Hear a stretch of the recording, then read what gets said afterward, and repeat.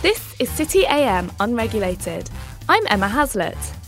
On this week's show, it's the man who made fast food healthy, John Vincent, the founder of Leon. And as I was working, when I was becoming sort of fatter and less and less healthy and sleeping less and less well, I was thinking this isn't the John Vincent I thought in my mind was going to exist. So I knew that I had to do something which was going to be better for my well-being. This is Unregulated, City AM's professional development podcast, and I am Emma Haslett. On this show, we hear entrepreneurial stories, how to be better at your job, and how to take the next steps in your career.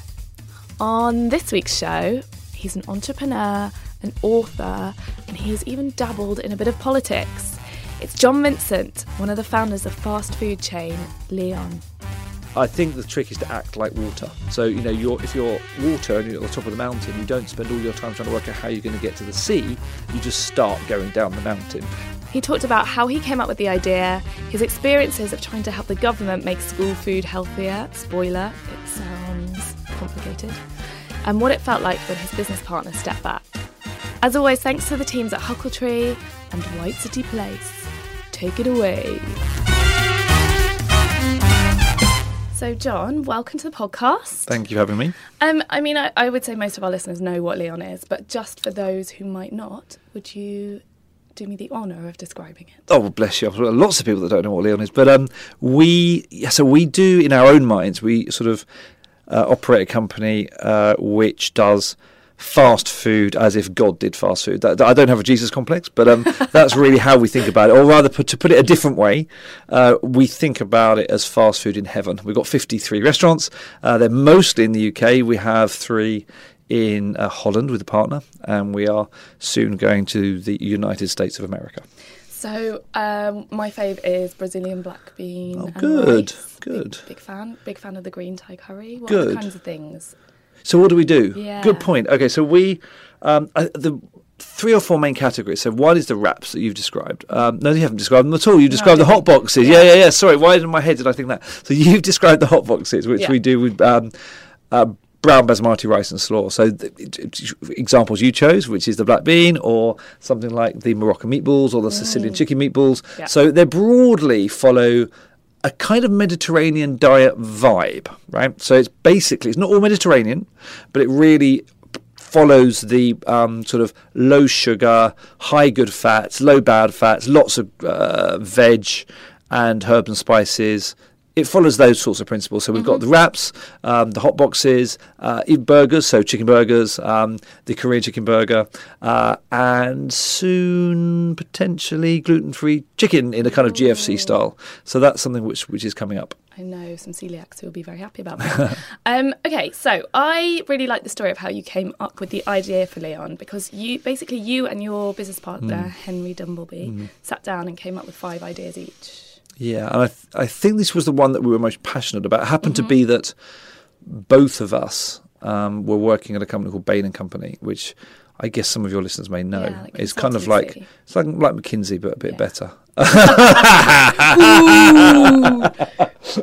No, we used to spend, as an aside, we used to spend half the meeting with new clients saying, "Oh, we're like McKinsey, we're just like McKinsey," and the other half say, "Oh, we're nothing like McKinsey." But anyway, so we worked that out. That's not a good strategy. But anyway, we both wanted to do something other than Bain. Not that it wasn't an amazing business to be in, but we didn't want to be professional servants, I think, for the rest of our lives. And I think probably a lot of your listeners might be in the same boat in terms of they're either trying to provide services to entrepreneurial businesses or they're trying to be entrepreneurs themselves. And I think that process of how shall we plot our escape, what tunnel shall we build, how do we get the fake moustache so that we're not spotted at the border? All of those things that one plots when one's thinking of leaving a business and starting a new one, we went through. So Henry and I wrote down 5 ideas, and the one that we were individually both most passionate about, and the one that happened to be on both of our lists, was this idea of reinventing fast food so that it was good food. And that happened to be the same on both of our lists. And so we could easily have said, okay, let's do one of the others, but we just went, okay, let's do that one. And that's how it happened. I think when you speak to a lot of people, they're like, oh, I can't be an entrepreneur because I don't have any ideas. But I think the fact that you guys are like, right, we want to start a business, what are we going to do? It's quite an interesting approach. Yes, I think people overrate the idea a bit, and often just the doing is what's needed. And one of the mantras that I have at Leon at the moment is we have a strategic plan. It's called doing things. Mm-hmm. I think that people need to just do stuff. And I'm studying a lot. It's not a plug, but a little book that I'm writing called Winning Not Fighting, based on a martial art that I've done for the last 3 years. I think the trick is to act like water. So, if you're water and you're at the top of the mountain, you don't spend all your time trying to work out how you're going to get to the sea. You just start going down the mountain. Okay. And then you find your way. You find some ways that are good, you find some ways that are bad, and you readjust and go down the mountain. But I think there's a lot to be said for not procrastinating. There's a lot to be said for just starting. And a half good idea, well executed, will beat a good idea not executed any day. And also, I guess a lot of people come up with ideas that are ideas that people have already had, but they just make them better. Yeah, absolutely. So if I look at my friends who started Innocent, who I was at college with, Richard Reed, Adam Ballon and John Wright, they actually decided to go into a market where there was already an existing player, but they wanted to do it in their minds better. So PJ Smoothies actually were very much the forerunner of Innocent, and they very single-mindedly said, "Look, that's fine. Let's create them. We don't have to create a market. That's done by someone else. Let's just beat them." And they were pretty good at doing that.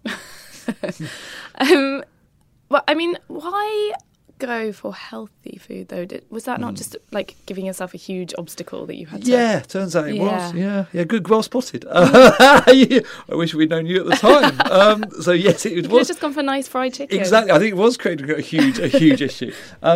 I think for me, I'd been studying a lot around nutrition because I was one of these people that was extremely, I guess, fit in the sense of sporty at school, and I thought I took that for granted. And as I was working and I was becoming sort of fatter and less and less healthy and sleeping less and less well, and actually even at a young age finding I had bloody high blood pressure in my 20s, I was thinking this isn't the John Vincent that I thought in my mind was going to exist. So I knew that I had to do something which was going to be better for my well-being, and Henry, I think, was in the same camp. So we wanted to do something first and foremost that would be a great lifestyle. I don't know whether that's okay to admit, but we wanted something which was going to make us happier. Okay. So that was one of the things that really drove us. Yeah. Okay. I mean, it's a kind of a nerdy question, but how did you go about? So you were like, we've got this great idea. How did you go about funding it, like getting some cash? So we had each saved. Across the period of being at Bain, we had both saved £20,000. So by foregoing certain things, not going on quite as expensive holidays as perhaps our peers did, and not buying the big hi-fi that our peers were buying, we managed to save that money. And so that was the first thing. The second thing is, I think that today we might have pursued crowdfunding. But then we went to angel investors, and I was fortunate that we had some clients from Bain and Company who were industrialist entrepreneurs themselves who supported the opportunity, and we raised £650,000 to do the first restaurant and then to roll it out from there to create a model. So that's how we did it. I think if someone is starting out today, I definitely think that crowdfunding is an amazing opportunity, and we gave away half the company for that £650,000. And if you look at some of the valuations on crowdfunding, people give away much less than that today. So I think that probably, we were sort of born 10 years too early. Do you ever regret giving away that much? Well, having studied Taoism, then I've worked out that the past and the future don't exist anymore. So I'm trying to not have regrets. There's that movie. You've seen that movie? I can't remember which one it is, where that kid in America gets a tattoo, and it says "No regrets," spelled REGRATS, and it's like not even one letter of regret. But, whenever I think about no regrets, I think about that film and the no regrets tattoo that guy had. So no, we try not to regret. It's not helpful. I mean, tell me about your first store. Where was it? It was in Carnaby Street. Okay. And we wanted to be right in the thick of the competition. We didn't want to be running away and testing something in a vacuum, because that wouldn't be a good test. So we thought that, given the fact that we were trying to create the future of fast food, or fast food in heaven, we thought we have to be good to that principle, good to that central organising idea. So therefore we have to be where a McDonald's would have been previously. We had to be right between, say, as we were, it happens at the time, a Pret, a Starbucks, and right in the thick of both business and leisure. And we thought we have to just throw ourselves in at the deep end and test it right in a way that is a true test. Okay, so you had this kind of very specific aesthetic. Yeah. How did you kind of decide on that aesthetic, and how important is it to the brand, and how much has it changed? Well, it's changed, and then in some ways we've gone back to what we had before, actually. Okay. So to answer your first question around how does that get set, we have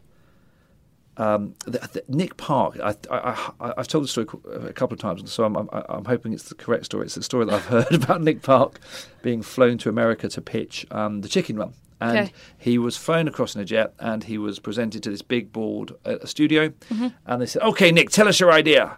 And he said, "Okay, right, well, it's like The Great Escape, but with chickens." And they went, "Okay, go on, keep going." And they go, No, that's it. And they, that's it. And then they had a little chat, and they said, "Okay, we'll buy it." And I think for us, it was, if God did fast food or fast food in heaven, that was the thing that drove everything. As soon as we were stuck, instead of like putting a hand up and asking the teacher, we sort of went back to that principle of, okay, what would it be like? Okay, so it would have a very natural, beautiful, earthy backdrop. And we were very much guided by the idea of, how can you tell someone, instead of telling someone you're funny, how can you make them laugh? That's something I've nicked off my mate Richard from Innocent. But it's basically the idea of, how can you get implicit communication through the branding without saying, "Come try our world famous, healthy, delicious Mediterranean fast food." Yeah. So how do we say all of that without saying it? And so the thing that really drove us was the idea of fruit packaging. So when you buy fruit and it's beautiful, it's got sort of, you can see the business card here, it's got an orange on it. Yeah. That is basically around saying, look, we haven't made this in a factory. It's not a pot noodle, but it is it's a Del Monte / Leon orange, right? So what does that mean? I should interrupt by saying that the business card has a lovely hand holding an orange with 2 little leaves on it. Oh, thank you for feel like we should it. That's kind of, describe it. You're good. It's about microphone skills. Yeah, well, you're very good. Well done, you. Well done. Yes. So the idea was to take the fruit packaging imagery to implicitly say Mediterranean, to implicitly say natural, implicitly say healthy. And so the backdrop of the restaurant really mirrors our boxes. So if you look at a Leon box, it is a brown box with hopefully a beautiful sticker overlaid onto it the same way you'd see on an orange. So we wanted to replicate that with concrete, wood, plaster in the restaurant, and then overlay these very bold, in contrast images onto it, reminiscent of fruit packaging. And that was really came back to this idea of, what would fast food be like in heaven? It would be like that. But it's quite personal to you as well, the aesthetic, because I mean, your family photos are all over the walls. Yes. Leon is my dad. We didn't sort of set about to name it after my dad, but we thought, okay, it's a nice name. He's a nice guy. He happens to have Italian heritage, so there's that sort of like Mediterranean vibe going on. Plus, I liked the film about the assassin. Yeah. And so we wanted a name that didn't mean anything, but also was personal to us. So we didn't want to call it Nutrilicious. So we wanted to call it something very, very sort of. In fact, a friend of mine ran a business, and he was phoned by a company, and they said, "Look, we're going to do America. Would you like to do Europe and the rest of the world?" And he said, "Well, what are you going to do?" He said, "Well, we're going to sell books just like you." And he said, "Well, what are you going to call yourself?" And they said, "Well, we're going to call ourselves Amazon." And he's like, "Oh, I don't think so. No one's going to know what that is. We're called the EuropeanBookstore.com. Everyone knows what we do. Why would we want to partner with you?" So anyway, so we learned from that mistake, my friend, and we decided we wanted a name that didn't mean anything at all. Yeah, I mean, not that we're as big as Amazon, but you get the point. I do. Okay, and you mentioned there that you've got a lot of books. We've got a lot of books, David. A lot of cookbooks. It is a lot of books, David. And you've also got other kind of products, haven't you? Yeah, we've got a whole range of cookware and tableware and kitchenware in John Lewis, which we love, and who we love, and some other stuff. What we've got, I think, that's the main thing. We've got a whole range. If you go to a lot of John Lewis's this Christmas, obviously, just buy 20 or 30 items. That's my advice. It's the only real true way to, that and stealing office stationery is the only true way to happiness, I've discovered. Absolutely. Yeah. But how do you choose what you're going to do? Like, how do you choose those kind of spin-off Oh, it's products? extremely strategic. Yeah, extremely. If we think it's like a fun idea, we do it. Okay, I mean, no. I tell you what it is. We there was an experiment they've done once where they let someone alone in a room and they said, press the button whenever you want to, and we're going to come back in an hour, right? And they looked at how many times they pressed the button, and they'd had a brain scan on them, and they worked out that the intuition decided to press the button, and then immediately after, the rational brain post-rationalised and pretended to itself that it had made the decision to press the button, right? And that's how we do strategy, right? We have a very, when the board asks, we have a really, really, really clear reason that we did things. And someone once said to me that JP Morgan said, everyone's got a good reason for doing something, and then there's the real reason. So we're all really very good at inventing good reasons why it's good to do stuff in John Lewis. But the good reason we tell ourselves is all about making it easier for everyone to eat and live well. So and also the other thing is to give people in the team a creative outlet. So people are spending so much time designing the interiors or designing the artwork. Jo in particular, who was the main creative force behind the John Lewis stuff, she wanted to do that. So that was us. Okay, we love you. We want you to have that creative outlet. It makes sense because it's helping everyone eat and live well. Do it. Are there any products that you've gone, maybe we should have done that? I do sometimes wonder whether the world needs another cookbook. Do you know what I mean? I think I sometimes wonder that, but then my husband buys another one, and it turns out we do need it. Yes, yeah. So I was at another book launch yesterday, and by an amazing woman who I love very much. And I was thinking, I love her cookbook. I'm going to cook one of these recipes, and then it's going to sit on the shelf. But I think what I do like about our recipes is, and the books is, I do hear that for quite a lot of people they become a default. They become something they use a lot, and that's good. We are looking at consumer products. We are looking at, as I say, going international with Leon. For me, you have to, as I said before, you have to act like water. You have to try things. You have to try things in a way that don't bet the farm. You have to learn from trying those things. And although we tend not to use military analogies, we try and avoid them because they're overused in business. Yeah. There is a book called Correct by Choice that one chapter talks about firing bullets, then cannonballs. And so we try and replace that with the water metaphor. But for some of the more military-minded listeners, firing bullets, then cannonballs is a way to think about it. You mentioned going to the US there, so let's talk about that. I feel like the US is the most saturated fast food market on earth.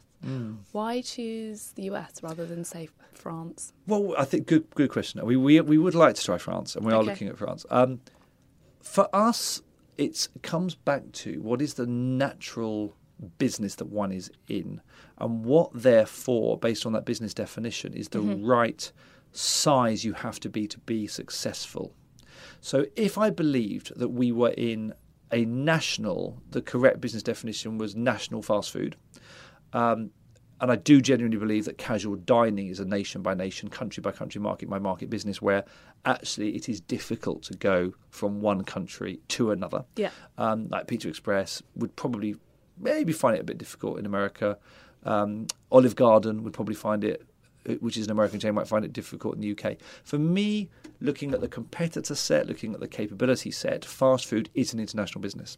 So therefore, the winner in good fast food will probably be global in 20 years' time, and they will be part of what will be then the new replacement for millennial consciousness. I find that there are two types of businesses that tend to be international. One is luxury goods, because posh people travel a lot, and the other one is youth brands where either through social media or through gap year or through sort of like travel, those are the two times you travel, and you don't go to Cornwall or Greece with the kids, right? So it's before you got kids and it's after you got kids, or it's the businesswoman or businessman travelling, buying their Johnny Walker Blue Label everywhere. Those are really the two international drinking segments. Alone in the hotel. Exactly. Yes, exactly. Yeah.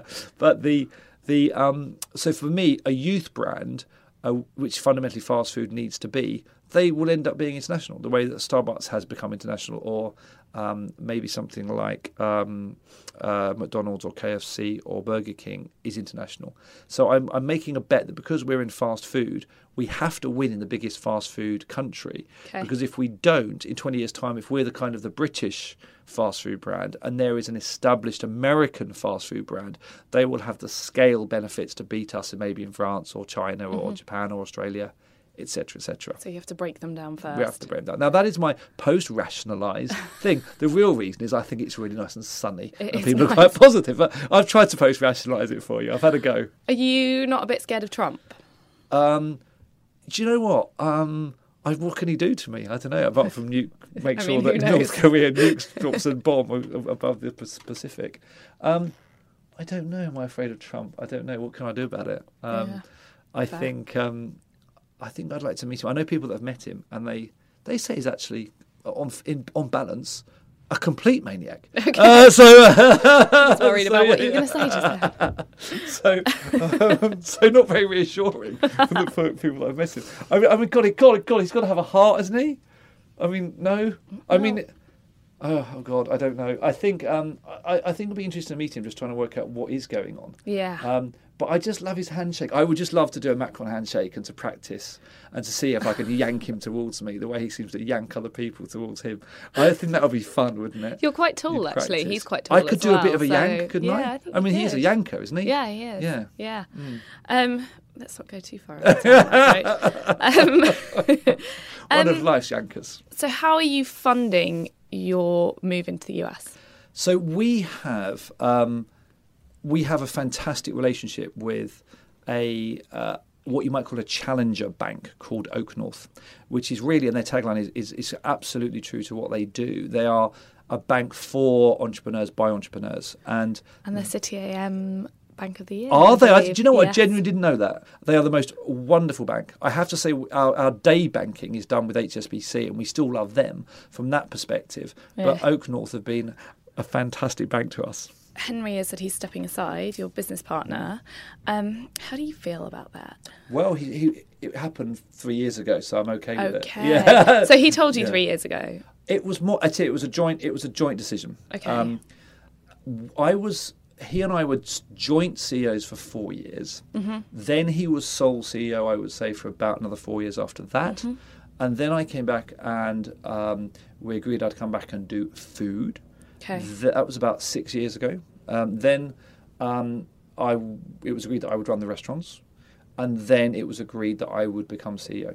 And I think we think about ourselves as kind of giant haystacks and big daddy, which some of your listeners might be a bit young to remember World of Sport, but they were basically two pretty fat wrestlers that I used to watch when we were growing up in the 70s. And I think we think about the tag teaming nature of what is right for the company right now. And it might be that in future it's right for Henry to run the company. But what we decided is that about 4 years ago, 3.5 years ago, that it was right for me to run it for a period. Okay. And that is something that we both came to. We took counsel from the board, we took counsel from friends, we took counsel for the investors. Henry is doing really well with a company called London Union, which does Dinorama, Street Feast, and brands like that. And it is Henry is a fantastic business partner. And even today, or even over the weekend, I probably rang him 3 times for advice. He's kind of help, phone a friend type support. But we worked out you could probably only have one person flying the aeroplane at once. And that happens to be me right now. But I might have to go for one of those naps that the pilot has to go for. Those little cabins. It's quite an interesting way of doing it. Because you do often get business partners who are kind of pulling each other in opposite directions. If you read the book, which is called Grinding It Out, about the founder of McDonald's, Ray Kroc. No, the ironic thing, he's not the founder, was he? But he was the person that wanted to pretend he was the founder. He and one of his colleagues, I think it was a finance guy, ended up tearing McDonald's apart because 2 tribes were created. Mm-hmm. And there was the odd time when I was doing food and operations when it would almost become like Henry's team and John's team. And that was not something we set out to do. It was just an energetically different type of leadership that both of us have, that ended up people thinking, okay, well they do that, they go on wellbeing retreats, we don't. Do you know what I mean? So it was just a question. Okay, let's standardise this. Let's get one company, one culture. And although we got nowhere near the kind of the things that you read about in Grinding It Out, the McDonald's book, we just saw early signs of that, and we thought, okay, let's sort this out. Let's have one clear. There can only be one Highlander right now. I want to talk about school lunches. Do you? Yeah, it's not something we often talk about on this podcast. But you and Henry both did a lot of work on government school lunches. Yeah, Tell me about that. So a lot of your listeners will remember Sir Jesus, Jamie Oliver, did a lot of work on this, and he did a fantastic job of raising awareness, and also got really stuck in as well. What happened was there had been a little bit of a fight between everyone's favourite Michael Gove and Jamie Oliver, and in that PR battle, probably, I don't know who's going to win that. I don't know who's going to win the battle between Michael Gove and Jamie Oliver. I mean, you decide. But what had happened was Michael Gove had really a very clear policy that he wanted to pursue Lord Adonis's New Labour's plans to make more schools academies. And Michael's idea was, I'm going to, instead of having 12 binders of things you have to do, I'm going to take it down to a very small contract. The byproduct of that was that he did away with a lot of the regulations and rules that Jamie Oliver had fought hard to get in. So Jamie was not comfortable with that and not happy with that. So it was our job as kind of like this giant sort of marriage guidance kind of task, was to try and plot a course where we could deliver what the government wanted, but also make sure that Jamie, and more importantly, the little children, the pupils, were happy. Yeah. And I think it was a good piece of work. We were asked to do a report, and we said, no, we're going to do a plan. That means that you have to sign everything off before we publish it. Not, oh, here's a report, tell us in 9 months' time, buried, what you think of our little report. Yeah. It has to be a plan. That all sounds great. Thanks, but... Why bother? Oh, God. You've got a successful business. Why bother helping the government? There were times when I would wake up on a Sunday morning, or we would wake up on a Sunday morning, and someone like Janet Street Porter, who would write some piece of crap about us that was entirely wrong, entirely vitriolic, made us sound like we were villains. And there were times we were thinking, why are we bothering? But then 2 minutes later you think, well, we've got to get through this stuff, because that's what, we've got to show the backbone that shows we can make this successful despite Britain's media system being often based on stuff that isn't true. I mean, there was one newspaper, I won't name it, Daily Mail, where basically there were two sets of headlines that were entirely false. Yeah. So on the day that Free School Meals went live, the headline said, on this day of Free School Meals, big font, 80% of all children will not get the food. Right, so that was the headline. So if you're walking past the garage, the newsstand, that's what the message you get, right? Oh, no, let's just clarify the story on page 28. Was in one borough, for 1 week, only 20% of kids are going to get it. Oh, but so that means that 99.9% of all children on this amazingly executed, well done DFE programme were going to get it. But that's not the story. So there's a lot of. I would encourage people to really, really, really not believe what they read. But so there were times when we thought, why are we doing this? But then it becomes a vocation. It becomes like that joke about the Queen Mother that best men put in their speeches. But it becomes something you have to do rather than something you choose to do. If that makes sense, it becomes something you think we've given this. It's a great opportunity to do some good, hopefully, and it's rare.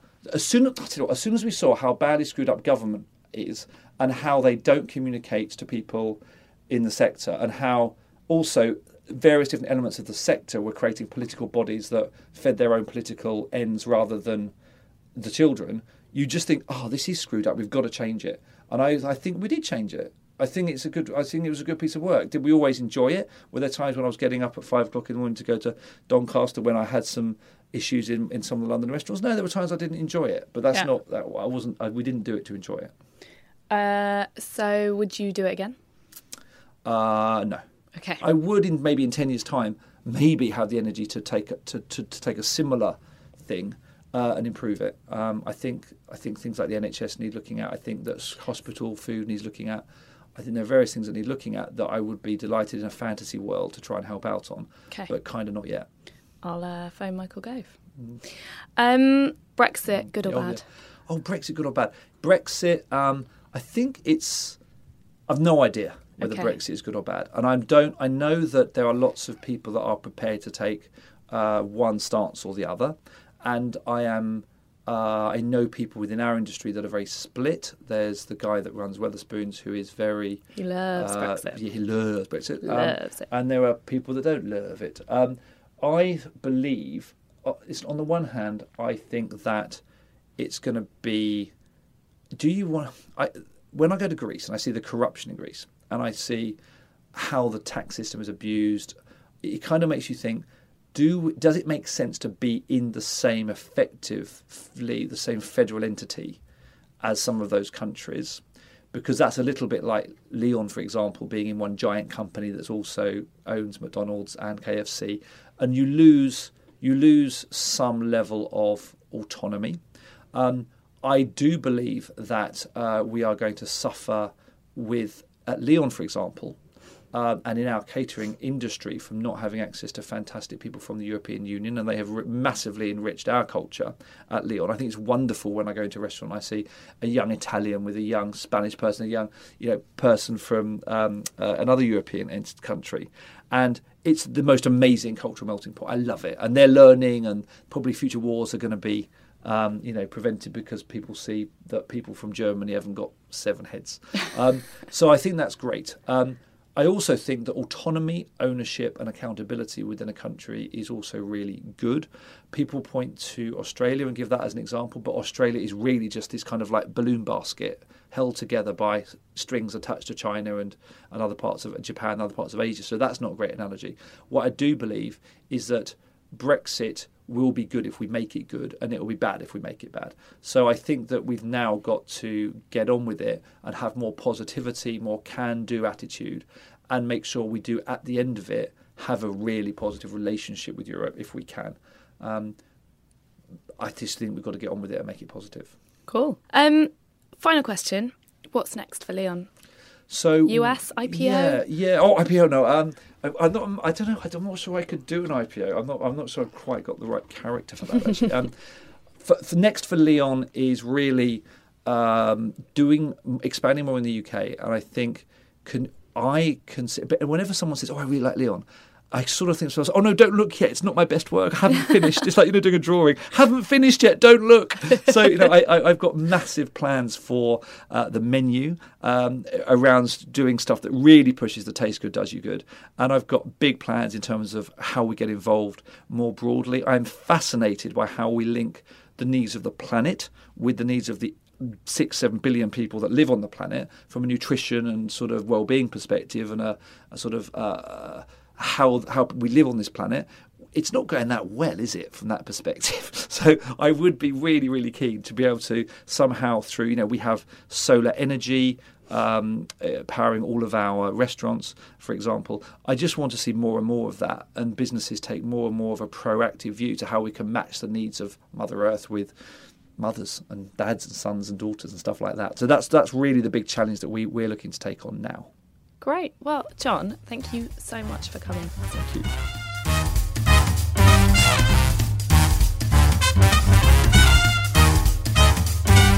Well, guys, that's it for this week. Don't forget to follow us on @UnregulatedPod for updates. If you enjoyed this week's show, please take 2 minutes to like, subscribe, rate and review it on Apple Podcasts or wherever it is that you listen. It helps other people to find the podcast. With thanks to John, Kat, who was producing this week, and Huckletree and White City Place, this has been the Unregulated Podcast, and we will see you next Tuesday. Bye.